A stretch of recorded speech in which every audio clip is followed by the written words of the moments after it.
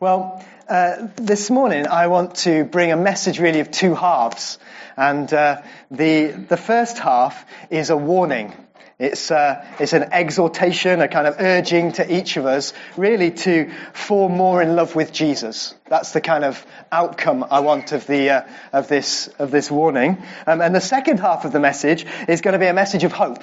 And it's really because there's going to be a ray of light, really, for any of us who feel that we could have done better at any point in our lives up to this point, and who, particularly to those who wonder whether the errors or misjudgments or decisions they've made in the past actually kind of discount them in some way. And I believe what I've got is a message of hope for people like that.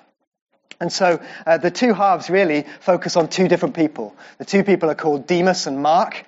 And we come across them at the end of Paul's final letter that he writes, or at least the final letter that we've got contained in Scripture, and that's the letter of 2 Timothy. And Paul wrote this to his protege, Timothy, to encourage him to kind of stand firm and continue in the way he was going, in about AD 64.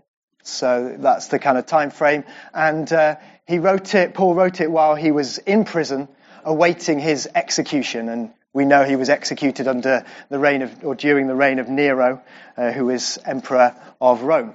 So about AD 64.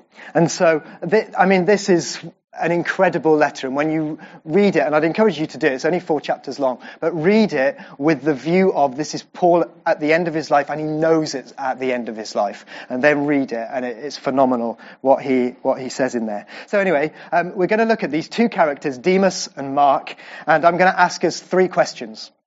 The first question is who were they? So I'll give you a bit of background. Secondly, what happened to them? Why am I even speaking about them?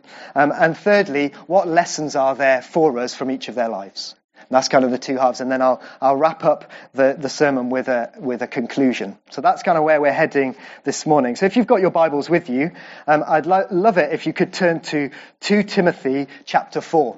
2 Timothy is towards the end of your Bibles. If you get to Hebrews, you've gone too far. And if you're still in John, then you haven't gone far enough. So it's kind of in between those two.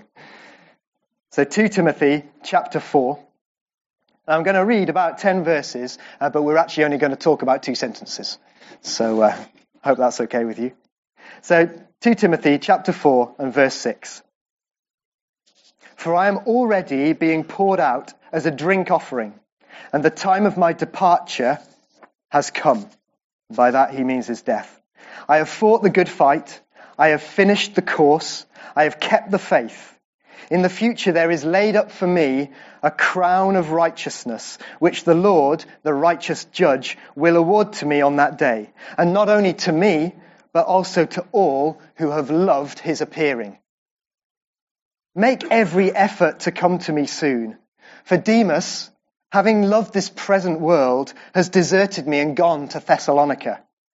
Crescens has gone to Galatia, Titus to Dalmatia. Only Luke is with me. Pick up Mark, not literally, I think he just means collecting him and bring him along. Pick up Mark and bring him with you, for he is useful to me for service.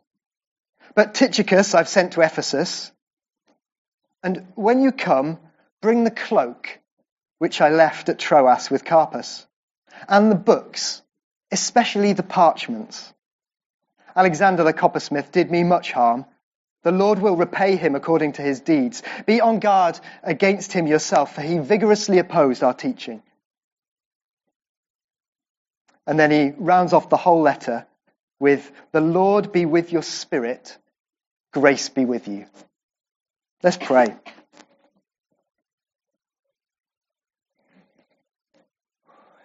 Our Father, we love it when you speak to us. You've talked to us this morning about the fact that your love never runs out on us, about the fact that we have freedom in you. What better place then is there to come and sit and look at your word together, knowing who we are in you? And Father, I pray that you would speak to each of us this morning, that as we look at these two fascinating characters, Demas and Mark, you would teach us something from their lives, and that you would stir us to live lives which follow you more closely. So be with us, we pray. Speak to each of us by your Spirit. In Jesus' name, amen. So, Demas, having loved this present world, has deserted me. That's what Paul writes about him. So who was Demas? Well, he's mentioned on just 2 other occasions in the whole of the Bible. And this is at the end of 2 other letters that Paul wrote. So we're going to look at those. If you turn back a few pages to Colossians, we read that in verse 14 of Colossians, Paul writes, Luke, the beloved physician, sends you his greetings, and also Demas. So that's one of the other mentions of Demas. Okay, he gets named in this bit of Colossians. And the other mention is in Philemon, which is just after 2 Timothy. And the verse there, verses 23 and 24 of Philemon, Paul writes, Epaphras, my fellow prisoner in Christ Jesus, greets you, as do Mark, Aristarchus, Demas, there he is, Luke, my fellow workers. And actually, if you read a bit more in that Colossians passage, you'll read that there's a whole group of people who are named. So you hear about Tychicus, who's like the postman who takes the letters around with him from Paul to the churches. There's Onesimus, and then the other characters we read about, Aristarchus, Mark, Epaphras, Luke. They're all there. Now, I think Colossians and Philemon were written together, written at the same time by Paul when he was in one of his imprisonments. And what we get the picture of is Paul writing, and with him are this group of people, this group of men who he classes as his fellow workers. That's how he describes them. And Demas is one of those. Demas is kind of right in there with Paul's central team, core team, if you like. It's part of the inner circle. And so as Paul writes to the church in Colossae and to his friend Philemon, who is part of the church there, he says, Demas is with me. So that's who Demas was, one of Paul's inner circle. So what happened then? Because when we read about him in 2 Timothy, we read that he's deserted me, having loved the present world. Well, we don't know for sure. Okay? I could stop the sermon there, but that would kind of be quite short, and you'd feel shortchanged. So I'll carry on. The time period between Colossians, Philemon being written and 2 Timothy being written is probably 2 to 4 years, so not very long. And what we see is in the one set of letters, Demas is there as part of the inner circle, working alongside Paul, and just a few years later, having loved this present world, he has deserted Paul. That's why I think he's a warning to us. I think he's a warning that actually the lure of the world is very strong. And the love of the world is so kind of insidious and creeping that it grips you and gets you before you know it. And Demas provides us with a warning about that. And this is real stuff. I mean, all of us will have heard of church leaders who failed in some way, moral failure or whatever. Public figures who fall. When I was at university, I studied at Warwick, and I was part of the Christian Union there. And it was about 250 people strong. And there was an executive committee who kind of ran the affairs of the CU. And they were kind of overseen by UCCF, who were the University and Colleges Christian Fellowship. And what UCSCF did was provide training for those who were in leadership within the Christian Union. And so this executive committee was made up of about 6 or 8 people, and people had various roles on it. And it was led by the CU president. And each of these committee members was selected by their peers. So they were kind of heavily influenced by the previous year's committee, but kind of approved by the wider student Christian body. And so they were kind of, I guess, picked out as people who had potential leadership. You would expect, in the kind of minds of 18, 19, 20-year-olds, these are people who are going on with God, walking with God, and so on. That's kind of the feel for those who were selected, if you like, to do this kind of leadership role. And UCCF had this statistic at the time when I was studying, which is a while ago now. And the statistic was this, that 2 years after leaving university, only 1/3 1/3, 1 in 3 of CU presidents were still walking with God, still involved in local church. These were young men and women who were kind of selected by their peers as having some sort of potential going on with God, and yet 2 years after graduating, they were nowhere with God. That was the statistic. Now that shocked me at the time.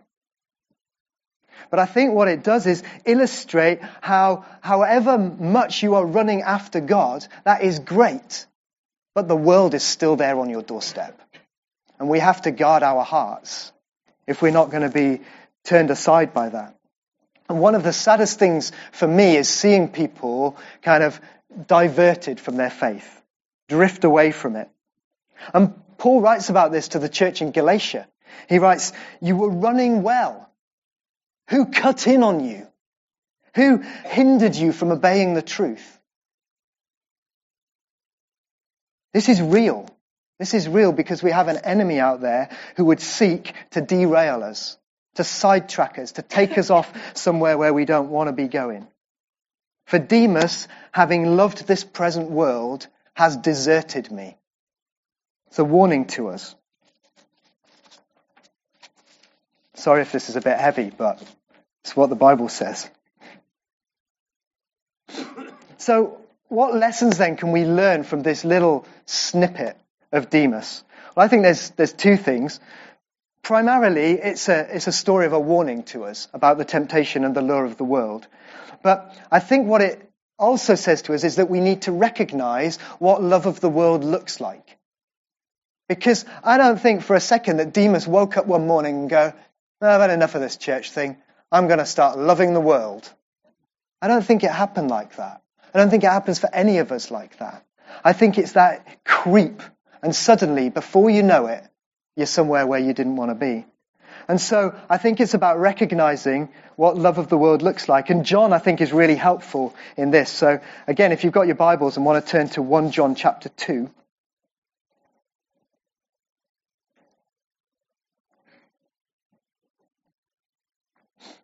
And in verses 15 through 17, he talks about the love of the world, and he starts off with a command. He says, "Do not love the world, nor the things in the world. If anyone loves the world, the love of the Father is not in him." And that kind of makes sense. You can't love two things. And so he gives us this command. But then he goes on to describe what this love of the world actually looks like. So in verse 16 he says, "For all that is in the world, the lust of the flesh and the lust of the eyes and the boastful pride of life is not from the Father, but is from the world."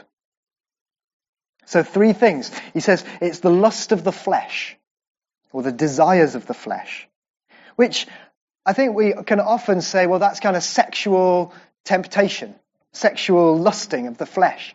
Well, yeah, it is, but actually it's much broader than that as well in this context. It's about the satisfying of fleshly physical appetites. So it could be greed or gluttony. That satisfies a craving of the flesh. It could be sexual temptation, sexual fulfillment, as we've said. It could be those, but it's where we're wanting to satisfy the natural, if you like, desires, the human desires, and we're lusting after things. So that's one aspect. The second aspect is lust of the eyes. And again, we relate this, and certainly guys particularly relate this very easily to kind of lusting after someone of the opposite sex, and that kind of sexual lusting. But it's more than that as well. There's a covetousness to it, that you kind of see something and want it because your eyes desire it. It's a seeing and desiring, wanting, lust of the eyes. And the third aspect is the boastful pride of life. That's what the NASB translation says. I think the ESV says pride in possessions. And the NIV says boasting of what he has and does, which I think actually is probably the most helpful of those. But this is the idea of puffing up oneself because you have stuff. You've accumulated things, and therefore, look at me. There's this boasting about it, this puffing up. And so these three things, this kind of satisfying of fleshly appetites, this lusting after seeing things and wanting it, and then this gathering up, this accumulation, this kind of materialistic wanting more, are all aspects of the love of the world. Now we're coming into a season of advertising, aren't we? Where actually, what do adverts do? I think they play on all three of those things. I see it with my kids when we watch a bit of telly in the morning and it's kids' TV and there's an advert. Oh, I want that. Oh, yeah, for Christmas. Next advert. Oh, I want that. I want, whatever everything. Soon they're going to invent, I reckon, this little app that you can just kind of click on buy all for the previous series of adverts and they just get delivered to your house. But this Friday is Black Friday. What's that all about? That's about, I want that and I want it as cheap as I can get it and I want it now.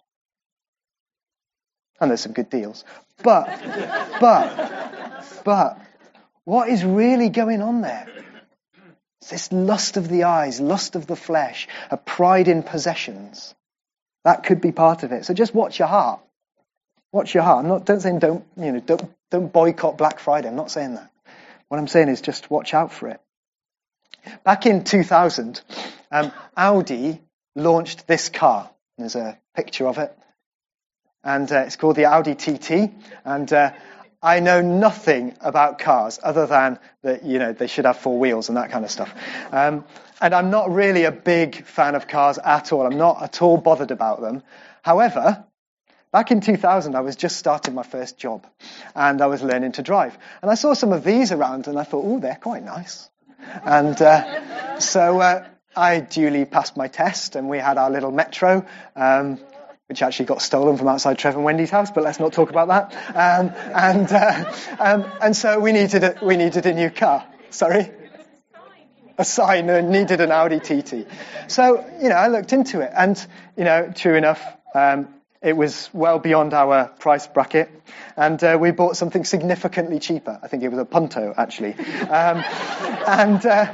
I was very happy with it. It did the same job, in fact, as that would have.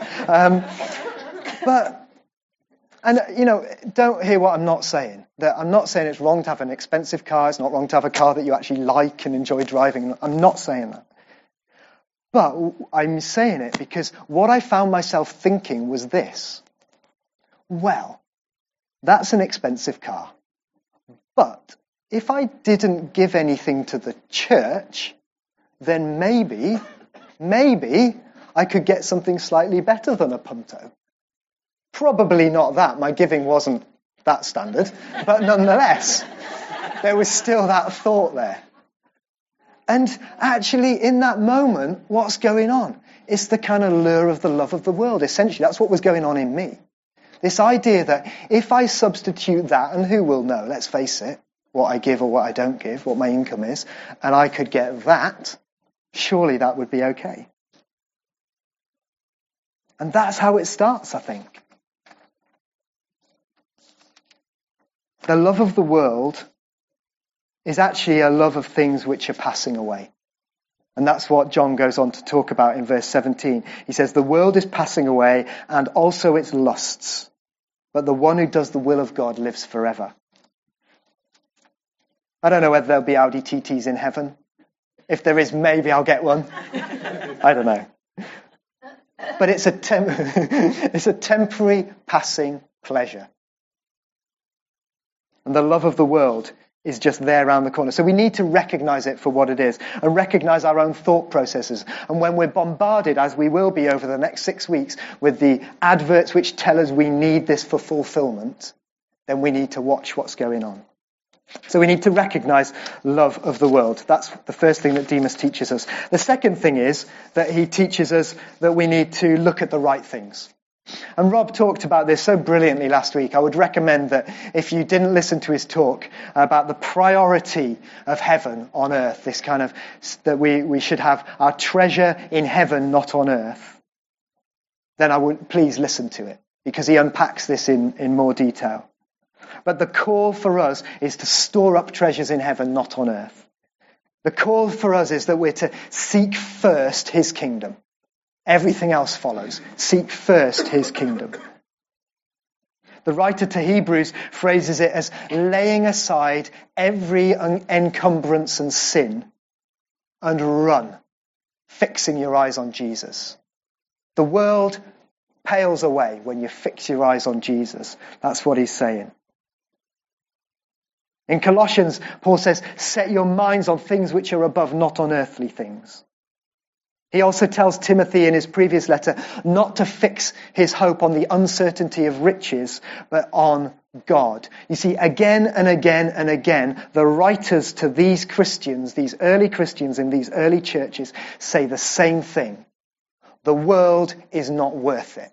The only thing that's worth it is Jesus, but you have to lay the other stuff aside. You have to deliberately think about other things because the world is all around you. You've got to fix your eyes on Jesus. And so even in that passage that we started off reading, if you look back at verses 6 to 8, the way Paul describes the way he's run the race, fought the fight, etc., etc., he then says, in the future is laid up for me, notice in future, so it's treasures in heaven, there is laid up for me the crown of righteousness, which the Lord will award to me on that day, and not only to me, but all who have loved his appearing. That's what we're to love. Not the world. Demas loved the world. The contrast 2 verses later. He loved the world and deserted Paul. But we're to love his appearing and fix our eyes on heaven. So Demas, a man who loved the world and having loved the world, deserted Paul, left that inner circle, left the ministry, if you like, and deserted, fled, went to Thessalonica, cosmopolitan city where there was lots of fun to be had. That's where he went. That's not what we're to do. That's not what we're to do. And so he serves as a warning for us. So that's the first person is Demas. The second person that I want to look at is Mark. So who is Mark? Well, we meet him, maybe first, for time we meet him, but maybe he appeared earlier. That's a bit cryptic. Talk to me over coffee. But the first time he's named is in Acts 12, verse 12, where we meet Mark, who is also called John. So when you go away and do a bit of detective work just to check that I've been telling you what's actually in the Bible, you will sometimes see him referred to as John and sometimes Mark who's also called John. Okay, so look out for that. But his mother was called Mary, and she was the one whose church, where the church met in her house in those early days in Jerusalem. And so they met there to pray. And you know when Peter's released from prison, he comes knocking on the door. It's Mary's house, and Mark is her son. And he's also Barnabas' cousin. Bit of a family affair. Okay. So Mark essentially was a young man who was part of the early church in Jerusalem. That's what we know about him. So what happened? Well, if you turn to Acts chapter 13...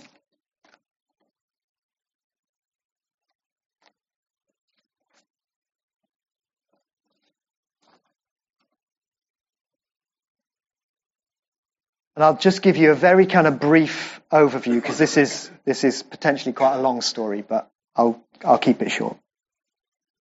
So Barnabas and Saul visit Jerusalem from where they're based in Antioch.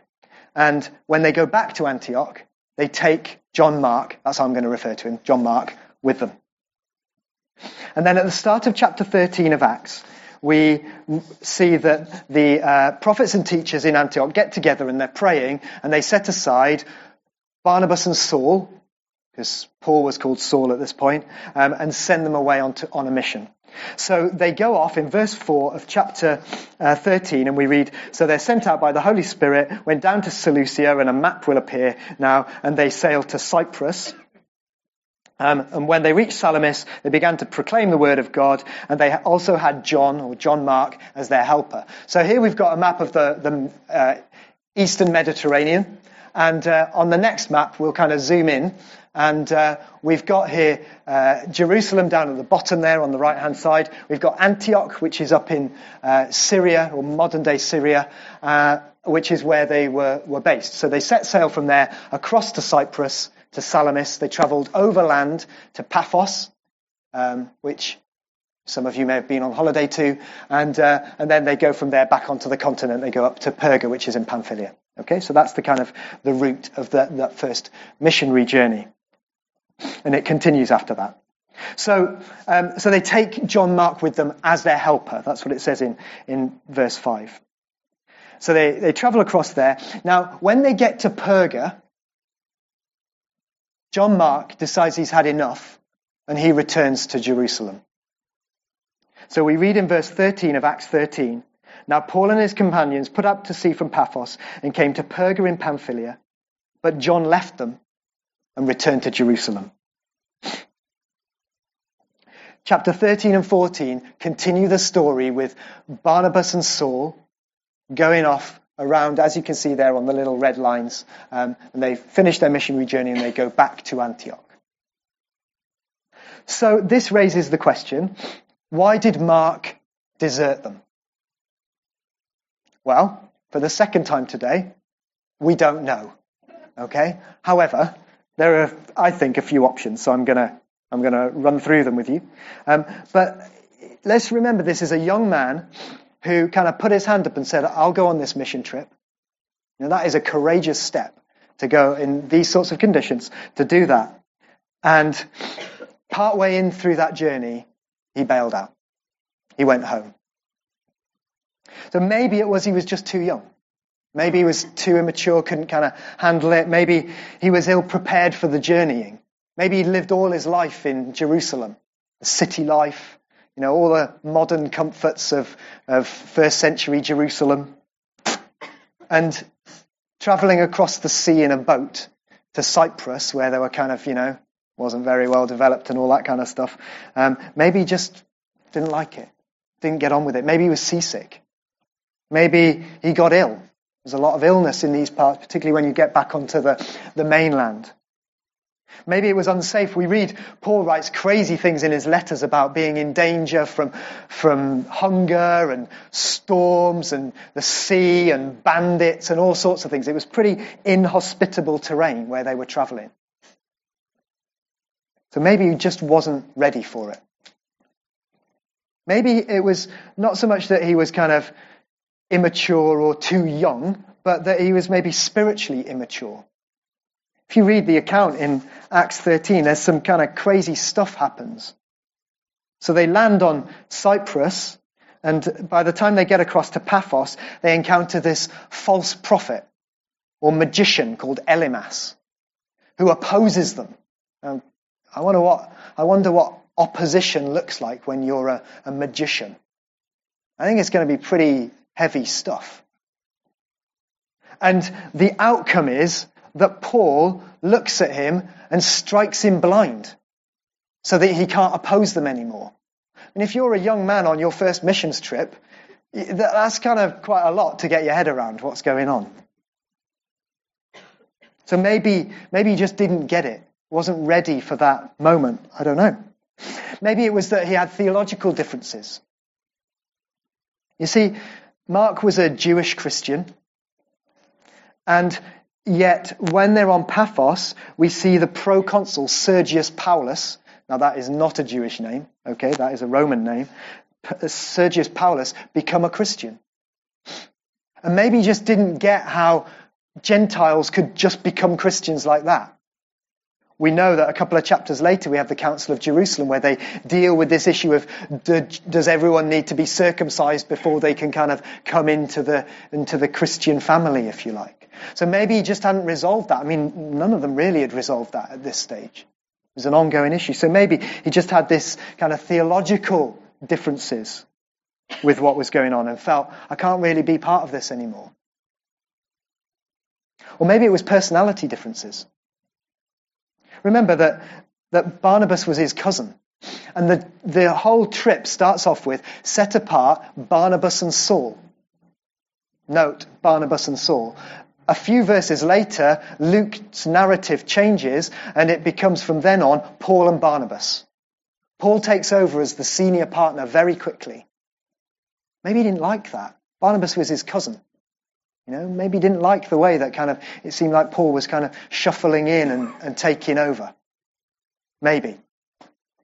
They're all kind of guesses. We don't know. Could have been any number of those. It could have been all of those. It could have been none of those. But what we do know is that he was on the trip and then he felt he couldn't be on the trip anymore and he went home. So anyway, the trip carries on, and Paul and Barnabas get back to Antioch. And a bit of a time later, they go down for the Council of Jerusalem. And after that, they go off on another trip. And this is the way it works. So in verse 36 of chapter 15, Paul says to Barnabas, "Let us return and visit the brothers in every city." So that's revisiting all of these. "Every city in which we proclaim the word of the Lord, and see how they are." So they kind of want to go back and revisit everyone. Barnabas says, "Great idea. Tell you what, Paul," verse 37, "let's take along John called Mark." And Paul says, verse 38, "No." Paul kept insisting they should not take him along, who had deserted them in Pamphylia and had not gone with them to the work. And there's such a sharp disagreement between these two guys, because Paul believes that Barnabas believes that Mark should go with them, and Paul believes that he shouldn't. And so they go their separate ways. Barnabas grabs Mark, and they go back to Cyprus. Paul heads off with another guy called Silas. So although we don't know the reason for Mark to bail out on this trip back in chapter 13, we do know this. Paul thought that reason was significant enough to not take Mark with him again, not to risk it. And we also know that Barnabas thought that the reason was not significant enough to take him along with him.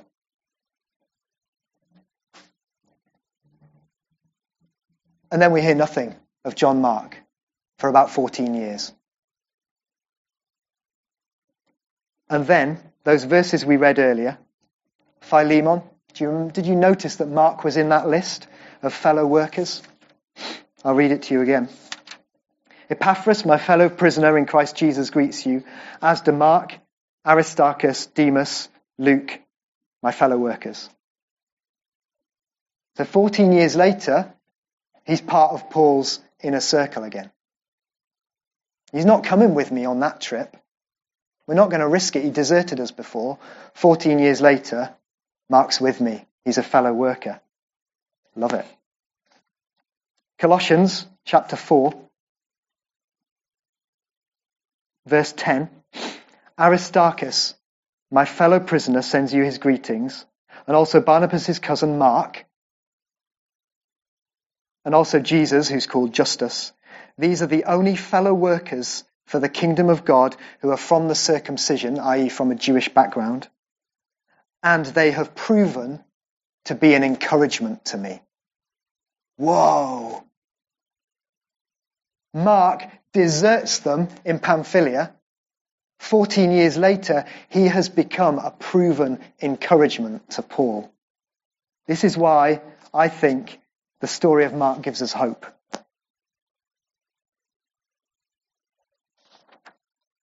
And there are lessons we can learn from him. So, primarily, it's that there's hope for all of us. Even if we've messed up, there can be a way back. That's what Mark's story says, surely. Yeah, I'll go with you on the trip. I know, second thoughts, I'll go home. But there's always potential for a way back. A few years ago, I went through a period of a couple of years where I didn't preach or teach in the church. Not here, it was in our previous church. And that was hard. That was hard because I felt that God had put that in me to do. I felt that that's what I was called to. You may currently be disagreeing with that. Going, what's he on about? Yeah. Anyway, I still feel it. But I couldn't do it. I couldn't do it because there were some other things in my life that needed sorting out, that took priority. It's kind of like I was on that first missions trip, and yet some stuff cropped up that meant I had to return home and sort it out. some aspects of my life which needed some attention. It wasn't a kind of Demas falling in love with the world type thing. It was just there were areas of life which needed my priority, my attention, my focus for a time being. And so my story really is that actually it's when sometimes you're taken out of the action and put in a place where it's just you and God, in that hidden place where he does some of his biggest work. That's where the restoration happens. For Mark, he needed to leave this trip for whatever reason. And whatever the reason was, we know Paul wasn't happy about it. But actually, it's in that place that he was then restored. And it may be for you that you've kind of come to a point and you made a choice. And maybe you made the wrong choice. Maybe you made the right choice because you needed to focus on other stuff. I don't know. I'm not saying whether Mark's choice here was right or wrong. I don't know that. What I do know is he made a choice to leave that trip. And maybe you're in that position and you feel like your bridges have now been burnt. That was it. That was the chance. I got on the team. I went on the trip and actually had to leave. You were on the front line and now you think, well, I'm probably not going to be. But Mark's story gives us hope. Mark's story says actually that failure or a need to leave doesn't necessarily mean it's the end. Restoration is possible. And the fact that years later, Paul can write, pick up Mark and bring him to me.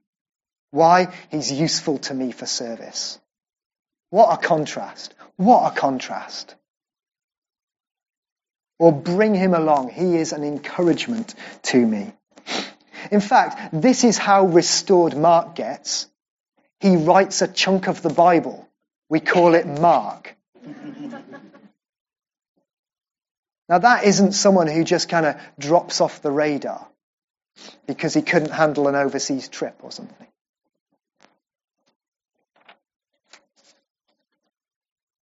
So why have we looked at this morning? Well, I think that really overarching all of this is that there's a need for grace. A need for grace. And I think Demas tells us that actually if we're not going to go down the route he went down, we're going to heed that warning that the lure of the world, the attraction of the world, the love of the world is a strong thing, then Demas says to us, we need to be strong in grace. That's what Paul writes earlier in 2 Timothy. He writes we've got to be strong in grace. Why? Because it's grace that brings the focus to then the world. Otherwise, the world looks attractive.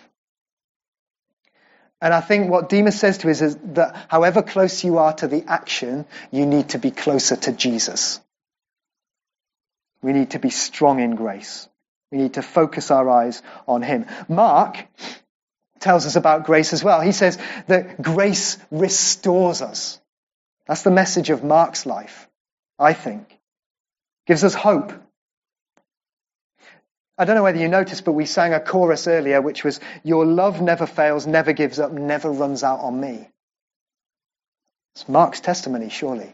Your love never fails, never gives up, never runs out on me. Mark demonstrates to us the restorative power of grace. But there is a third aspect as well. And that is that we see Barnabas. Sometime I'll have to preach on Barnabas, but today he just gets a bit of a footnote. Barnabas is an agent of grace in this story. Barnabas, the great encourager. He's described as the encourager early in Acts. But he's the one who gets alongside Mark and believes in him. And I think is instrumental in restoring him. So he's an agent of grace to Mark. And we need people like Barnabas. We need people who say to the deserters, who say to the weaklings, who say to the immature, who say to the ones whose track record is blemished, don't worry. Don't worry. Are you prepared to try again? What was it that was the issue? Come on. Come with me. Let's work on that. Let's figure out where it went wrong. Let's work on your character. Let's deal with those issues. Why? So you can get back on track again. We need people who are so full of grace towards others that see the potential in people and call it out of them. Even if it looks like they've messed up. Even if it looks like failure in that moment.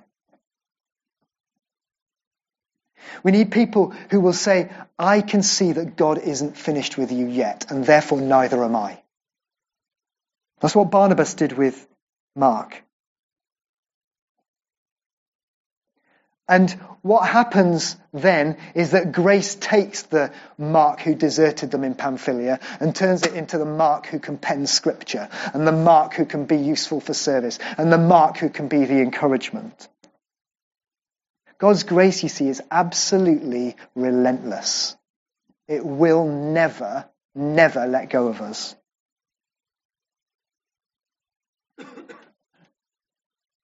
So I think from just those couple of sentences, just tucked in at the end of the personal greetings in 2 Timothy, I think we get a warning to not love the world, but to look to Jesus. That we get the hope that actually there is always hope. To be restored, to be brought back into the things of God. And also, the example of Barnabas is incredible for us. Yeah, Father, we do thank you that not a single word within your whole word is wasted. That even just these almost, that we could see them as footnotes to the letter, actually there is a richness about their lives that tells us something about what it means to love you more. And so, Father, I pray for us as a church that we will be a church filled with people who take courageous steps. People who step out in faith, whether we feel ready for it or not. But also a church of people whose lives are restored continually by your grace. A church of Barnabases who get alongside and encourage and build up. So, Father, would you fill us with your Spirit afresh this morning and empower us for the week ahead, we pray. Amen. Amen.